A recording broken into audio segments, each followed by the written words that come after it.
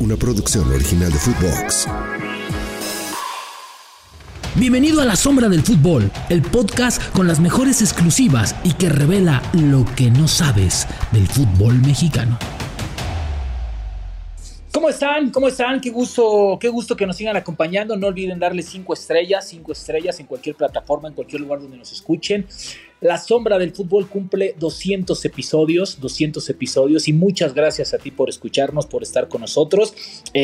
Mucho tiempo, pero hoy de verdad estamos de manteles largos, sacamos la vajilla de plata, sacamos los cubiertos caros. ¿Por qué? Porque tenemos un gran invitado, un delantero que yo creo, y no es porque esté aquí, lo he dicho siempre, aquí y en otras plataformas, tiene madera de ídolo, y tener madera de ídolo creo que es un cargo extra. Ídolo no cualquiera, buen futbolista tenemos muchos, grandes futbolistas también, pero ídolo, cuidado porque hay madera por aquí.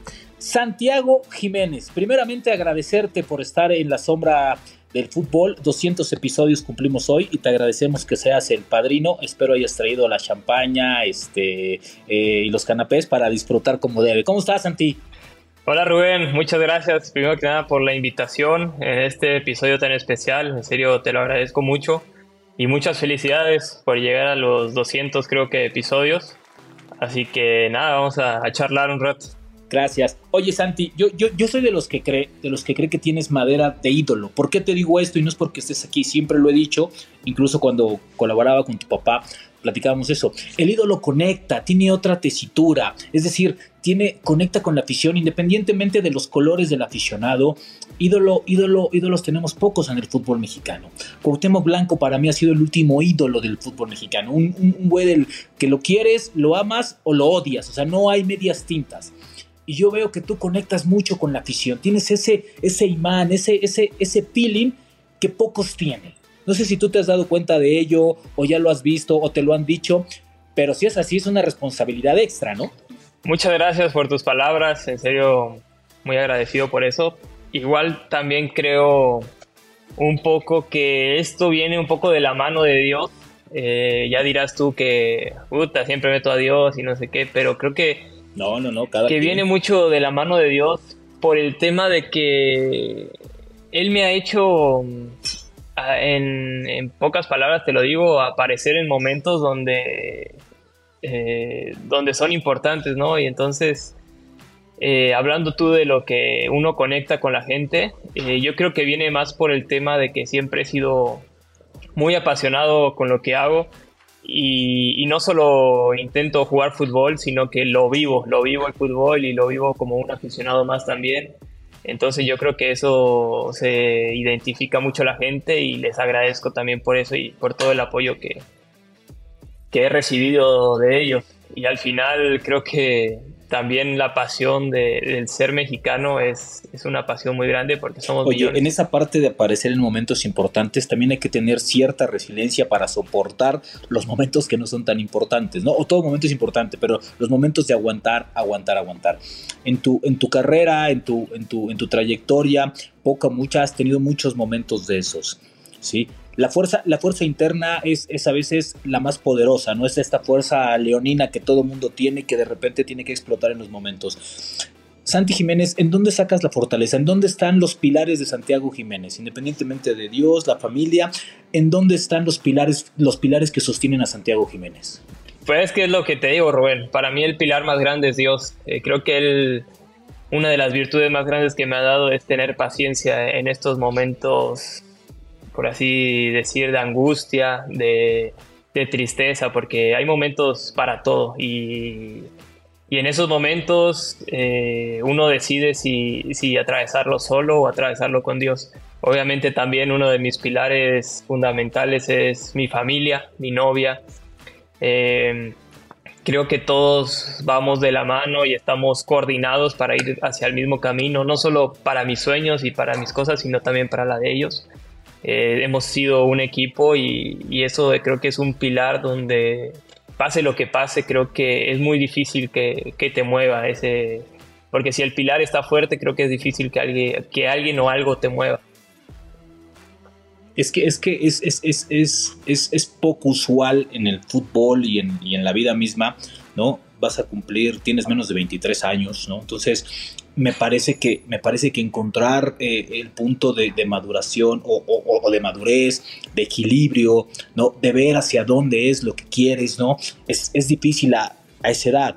Y tú te has llevado muy bien, Santiago. Tú has llevado tu carrera muy bien. Sabes que eres un proyecto, sabes que en un punto vas a tener que explotar y vas a tener más responsabilidades, pero sigues construyendo.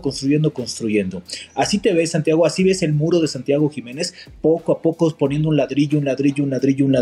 Sí, totalmente, así como tú lo dijiste. Paso a paso, ladrillo a ladrillo. Sé que así es el camino. Si bien mi carrera ha pasado todo muy rápido, creo que trato de siempre dar ese paso cortito y no tratarlo de dar agigantado, por ahí en el sentido de no querer todo ya, sino que poco a poco y se va a ir dando. También es importante lo que tú decías, no desesperarse a querer más, sino confiar en el proceso y disfrutarlo, que creo que es lo más importante. Me preguntaban hace poco como de, pues, ¿qué sientes de que tuviste solo una semana de vacaciones, ¿no? Y al final yo les digo que mi vida se trata de vacaciones. Yo la disfruto, el día a día lo disfruto haciendo lo que más me gusta, que es jugar fútbol, estando con mi novia, con la familia. Eso es lo que yo amo hacer y creo que al final obviamente siempre es bueno tener días de descanso, pero las vacaciones son todos los días y como tú decías, ir construyendo. Oye, Santi, en esta construcción y en estos días, ¿qué es lo que tú haces normalmente? ¿Por qué? Te lo digo, ¿por qué? Porque yo he visto un crecimiento futbolístico muy marcado en ti. En la definición, la forma física, la forma de recibir y de con un movimiento ponerte el balón para disparar. Creo que eso es trabajo. Ese día a día que llevas a la cancha, ¿cómo también lo llevas día a día a casa? Mira, te voy a ser sincero, Rubén. Creo que el yo venirme acá a Europa a vivir solo con mi novia me ha dado muchísimo tiempo de mejorar en todos los aspectos. Cuando antes en México yo te podría decir que no tenía tiempo, hoy acá en Europa te puedo decir que tengo tiempo de sobra. Y ese tiempo de sobra lo estoy usando para mejorar en todos los aspectos, tanto espiritual, personal, profesional, en pareja, lo que tú quieras. Creo que ese tiempo de estar solo me ha hecho mejorar en todos esos aspectos. ¿Cuál es el aspecto que más has mejorado fuera de la cancha, Santi? Que digas, porque una cosa, hoy queremos platicar con Santiago Giménez, no con el delantero, sino con la persona. ¿Cuál ha sido el factor que te ha hecho crecer, que te ha hecho ser mejor persona, si ya lo eras, mucho más persona, mejor hijo, mejor novio, no sé? Pues yo creo que, si te soy sincero, los hábitos que estoy llevando a cabo, con libros leídos, también temas un poco más de Dios, el estudiar la Biblia, el tener todo ese tiempo para aprender y tratar de construir, como bien decías, fuera de la cancha, un amor propio y un amor hacia los demás. Creo que eso es lo que más he mejorado. Oye, el convertirte en una mejor persona puede redituarte en ser mejor profesional. Totalmente. Yo creo que uno demuestra en la cancha... Bueno, cada quien tiene su ética, ¿no? Yo creo que la ética es personal. Claro. Pero yo creo que si uno está bien con su ética, en la cancha se ve reflejado. Eso sí, estoy casi seguro. Yo te veo, y yo te veía en la Copa Oro, siendo un gran compañero. A pesar de que uno a veces tiene como que sus batallas internas, ¿no? Tiene a veces batallas internas que pues todo el mundo desconoce, ¿no? Y no sabemos en qué momento está situado, pero yo te veía siendo buen compañero. No sé si tuviste pocos, muchos o los suficientes minutos, pero me parece que eras un extraordinario compañero. Un tipo que hace grupo, un tipo que ve por lo colectivo, un tipo que ve para un resultado colectivo, independientemente de sea bueno o sea malo. Te tocó ser el héroe de esa película, tal vez, ¿no? Pero así te veías tú, como un gran compañero que iba a apoyar independientemente de todo. Y así te ves tú también en tu equipo y en tu vida normal. Sí, la verdad, Rubén, creo que todos tenemos nuestras batallas internas e incluso te voy a te voy a decir un secreto, y bueno, ya va a salir al aire. Yo tuve en la Copa Oro, tuve un tema personal y estuve toda la Copa Oro internamente confundido un poco en un tema más personal, ¿no? Pero llegó el momento donde yo me puse a pensar y a pesar de todo lo futbolístico, porque creo que eso ya va aparte, siempre quiero, cuando me retire, ser recordado más por lo que fui como persona que como lo que fui por futbolista. Y quiero que el día de mañana cualquier grupo en el que esté diga como de, bueno, esta persona sí se mataba por nosotros y jugaba en equipo y no individualmente. Creo que eso para mí es mejor que a que digan que fui buen futbolista y todo. Obviamente me gustaría hacer las dos y creo que van de la mano, pero siempre trato de ser el mejor compañero y trato de ganar cosas colectivamente. Creo que eso es uno de mis principales metas en el fútbol, porque el fútbol es un juego colectivo y no es un juego individual. Santi Giménez, ¿en algún punto ha sido vulnerable y eso te hace más fuerte o te ha debilitado? Sí, claro que de hecho hoy en día te puedo decir, yo no puedo solo y si te digo eso te estoy mintiendo. Creo que soy una persona muy dependiente de mi gente. Soy muy dependiente de mi gente. Creo que yo si yo sintiera que puedo solo, hoy no estaría cerca de Dios, creo que no estaría cerca de mi familia. Creo que esa dependencia es importante recalcarla, porque yo sin mi familia no estaría donde estoy, sin Dios no estaría donde estoy. Entonces creo que eso es una dependencia importante, por más de que me sienta una persona independiente, entre comillas, y sé que los necesito. Entonces escuchándote, y por cierto, espero que esta batalla interna ya haya sido solucionada y todo haya sido por buen cauce.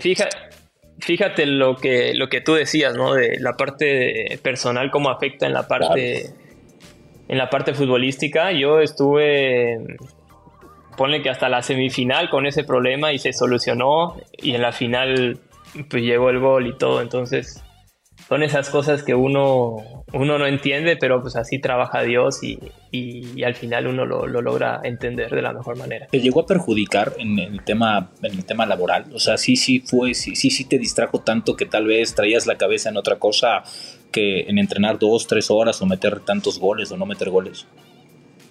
Sí, pero fíjate que justamente el jugar fútbol te hace olvidarte de todos esos problemas. Te vas. Entonces yo iba a entrenar y lo disfrutaba mucho porque me iba de esos problemas, me iba de esa situación que tenía, y otra vez regresaba a la concentración y otra vez sabía que tenía que solucionar eso, ¿no? Entonces esa era la parte difícil, pero una vez que yo estoy dentro de la cancha me siento yo y me olvido de todo lo demás. Entonces también una de las cosas por las que amo jugar fútbol es porque me apasiona tanto que te olvidas de todo y simplemente lo disfrutas. A veces confundimos y escuchándote lo que me respondías hace ratito o lo que platicábamos, a veces confundimos el valor de la humildad, ¿no? A veces creo que la humildad no es dejar de hablar de nosotros, sino hablar más y ver más por los demás, ¿no? Escuchándote creo que lo tienes muy bien fundamentado. ¿Qué tanto te puede ayudar este tipo de valores a crecer en un fútbol en donde es hambriento, Santi, es rapaz? Estás en el mejor fútbol del mundo y probablemente puedas llegar a jugar en la liga más poderosa del mundo, que ojalá así sea, que para mí es la Premier League, ¿no? Por tus condiciones más que otra cosa. ¿Qué tanto te pueden ayudar todo lo que estás formando ahora como individuo para como profesional, ¡pum!, explotar? Yo sé, creo que a veces de 1 millón de futbolistas llega uno, ¿no? Y muchas veces es el más vivo, muchas veces es el más bueno, muchas veces es el más inteligente. No sé, hay miles de cosas que pueden suceder. Una vez estando ya acá en el ruedo, creo que siempre le va a ir bien al que es bueno con los demás. Creo que al que tira buena fe, al que apoya al compañero, al que es líder. Creo que a esa gente siempre al final de cuentas le va a ir bien. Creo que a la persona que busca su propio bien le puede ir bien 1 o 2 años y después pues ya no lo van a querer, ¿no? en los clubes. Y creo que hoy hay una conexión a nivel mundial donde todo se sabe. Cuando un equipo va a ficharte, no se va a fijar muchas veces en si hace goles o no, sino también se fijan mucho en la parte personal, en la parte familiar. Y yo lo he hablado con Denis esto y él me dice que todos los equipos europeos se manejan así. Entonces creo que es lo mismo que te vengo diciendo, de que si tú haces el bien al grupo, esa información se pasa y al final vas a tener las puertas abiertas donde tú quieras. ¿Cómo diablos metiste 23 goles cuando llegaste en poco tiempo a una ciudad nueva, un lenguaje nuevo, cultura diferente? Y aquí voy. Cuando me respondes que eres muy dependiente de ciertas situaciones, de ciertos momentos, de ciertos espacios, pues llegas literal a un mundo nuevo, Santi, porque literal llegas a un departamento, así sea el más bonito del mundo, pues vas a estar solo al principio, ¿no? ¿Cómo libraste esa batalla personal y cómo pudiste potencializarla para meter 23 goles y convertirte en el mejor jugador del torneo de tu equipo? Mira, yo lo que te digo es justamente ese momento de estar solo en otro país, en tu departamento, tienes que buscar la manera de sacarle fruto o sacarle jugo a eso. Creo que uno no se va a quedar estando solo tirado en el sillón, sino que yo en la interna me dije a mí mismo, voy a mejorar en todos los aspectos. Entonces me armé mis rutinas, me armé mis hábitos, leí libros, iba a entrenar doble turno, tenía todo el tiempo del mundo. Por ahí llegaba a las 8 de la mañana del club y salía a las 5 y no pasaba nadie me estaba esperando en casa, ¿me entiendes? Claro. De hecho, las personas que amo estaban durmiendo, entonces esa yo creo que fue la ventaja de venir a Europa, el crecer en todos los aspectos y siéndote sincero, estando en México, hay tanto amor y tantas ganas de estar con la gente que amas, de estar haciendo lo que te gusta, porque en México obviamente ya uno tiene a sus amigos y todo, que por ahí no le das tanto tiempo a tu profesión y a lo personal. Y creo que ahora cuando estás solo es cuando más tiempo le das. Y creo que también es un año de transición. Y así lo tomo. Creo que este año quiero mejorar en todos mis aspectos para que en un futuro que forme mi familia y todo ya esté bien yo mismo, porque siempre he dicho que si tú estás bien, los demás les puedes dar ese amor que tú tienes internamente. Claro, estando bien es distinto. Claro. Santi, ¿qué es lo más complicado de dejar la zona de confort? ¿Qué es lo más complicado cuando dices, hey, güey, viene un brinco importante en mi carrera, pero tengo que dejar ciertas situaciones? ¿Qué es lo más complicado de dejar una zona de confort? Uf, qué pregunta. Yo creo que la comodidad. La comodidad de decir, si te pones a pensar, en la mayoría de las cosas sales perdiendo, ¿no? Entonces yo creo que esa es las cosas de no tomar riesgos. Al final yo sí me quedaba en México, sabía que iba a mejorar mi contrato, sabía que iba a estar al lado de mi familia, sabía que estaba con mis amigos haciendo las rutinas que hacía siempre, pero esta es la parte de tomar riesgos y seguir sus sueños, que creo que para mí es lo más importante en la vida, el tener un propósito, el seguir un sueño. Y aquí lo estoy armando, estoy tratando de armar ladrillo por ladrillo, como tú dices, junto a mi familia, junto a mi novia, y trato de también no armar solo mis sueños, sino también de complementar los sueños de otros, que en la parte de inspirar, en la parte de apoyar, de comunicar, creo que todo eso también es muy importante para mí. Y como te decía, lo futbolístico viene aparte, pero creo que mis sueños están en el fútbol y tomar este riesgo para mí era muy, muy importante. tienes un contrato hasta el 2027 que firmaste hace unos días, lo cual es importante, que no quiere decir que te vas a tener que quedar o que vas a tener que quedarte, porque hay que ser honestos. Me imagino que en este momento la gente que te lleva pues tiene el teléfono encendido porque ha de recibir muchísimas opciones o posibilidades de crecimiento, posibilidades. ¿Qué es lo que busca Santiago Giménez como profesional si es que no va a estar en Feyenoord? Un club importante, de renombre, o algo que te pueda ayudar a seguir creciendo como futbolista y en un futuro convertirte en el delantero titular, porque yo soy de los que creo que vas a ser el delantero titular en el 2026 de la selección mexicana. Muchas gracias, Rubén. ¿Qué busco yo? Mira, una cosa es lo que uno busca y otra cosa es la realidad. Y la realidad es que, obviamente, sí, no me quiero subir a un escalón ni mucho menos, pero creo que hay pocos equipos que pueden pagar lo que hoy en día por ahí Feyenoord está pidiendo, ¿no? Que son los equipos de la Premier y equipos grandes de las otras ligas, y esa es la realidad. Creo que hoy no hay un salto a un equipo medio. Creo que ya el salto sería a un equipo que pueda pagar esas cifras, si te soy sincero. Y como bien dices, hoy acabo de renovar sin ninguna necesidad. Creo que el club, estoy muy agradecidos con ellos porque mejoraron mi contrato sin ninguna necesidad, porque yo tenía contrato hasta 2026, ¿no? Y me agregaron un año, obviamente mejoraron el contrato y estoy agradecido con ellos, pero como bien decías, Feyenoord es un equipo vendedor y es lo que busca, el poder venderme en algún momento, sea ahora, sea en un año, sea en dos. Creo que si la oferta es adecuada, creo que se hablará y veremos qué pasa.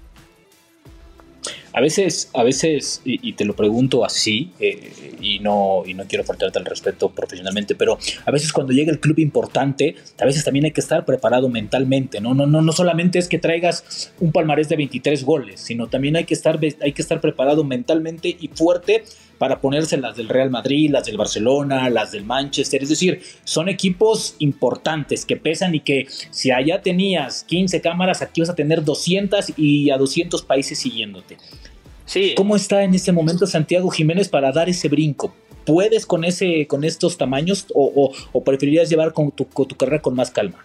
No, yo me siento listo en la parte de que te digo que yo tengo a Dios y sé que con Dios todo es posible, ¿no? Y bien. Entonces a mí me gustaría aceptar cualquier riesgo, cualquier salto. Yo sé que puedo, confío en mí, confío en mi gente, confío en Dios. Entonces para mí yo estoy listo. Ahora, también viene la parte que tú decías tiene 200 cámaras más. La presión aumenta muchísimo más porque creo que si bien es un proceso, por ejemplo, el día de mañana me voy a un equipo grande, ¿no? Yo sé que la voy a tener que pelear, o sea, que no voy a llegar y voy a jugar. Pero ¿qué pasa con la prensa? No, pues va a comer banca, que ha sido lo que ha pasado con muchos futbolistas, ¿no? Y no ven esa parte de que uno a veces tiene que pelear por un lugar, pero si en mis manos va a estar y me toca salir, obviamente lo principal sería pelear, y creo que pelear por un puesto y después ganarse un lugar.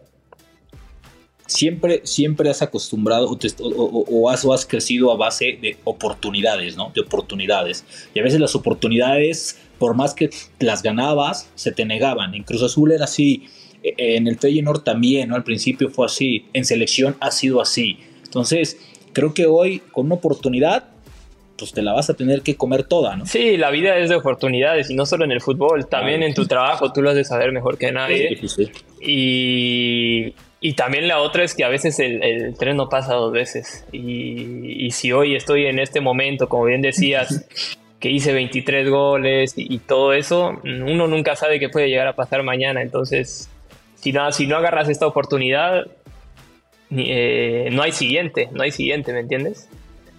Yo así lo veo. Yo creo que uno tiene que agarrar las oportunidades que tiene para crecer, y después, una vez agarrándola, luchar.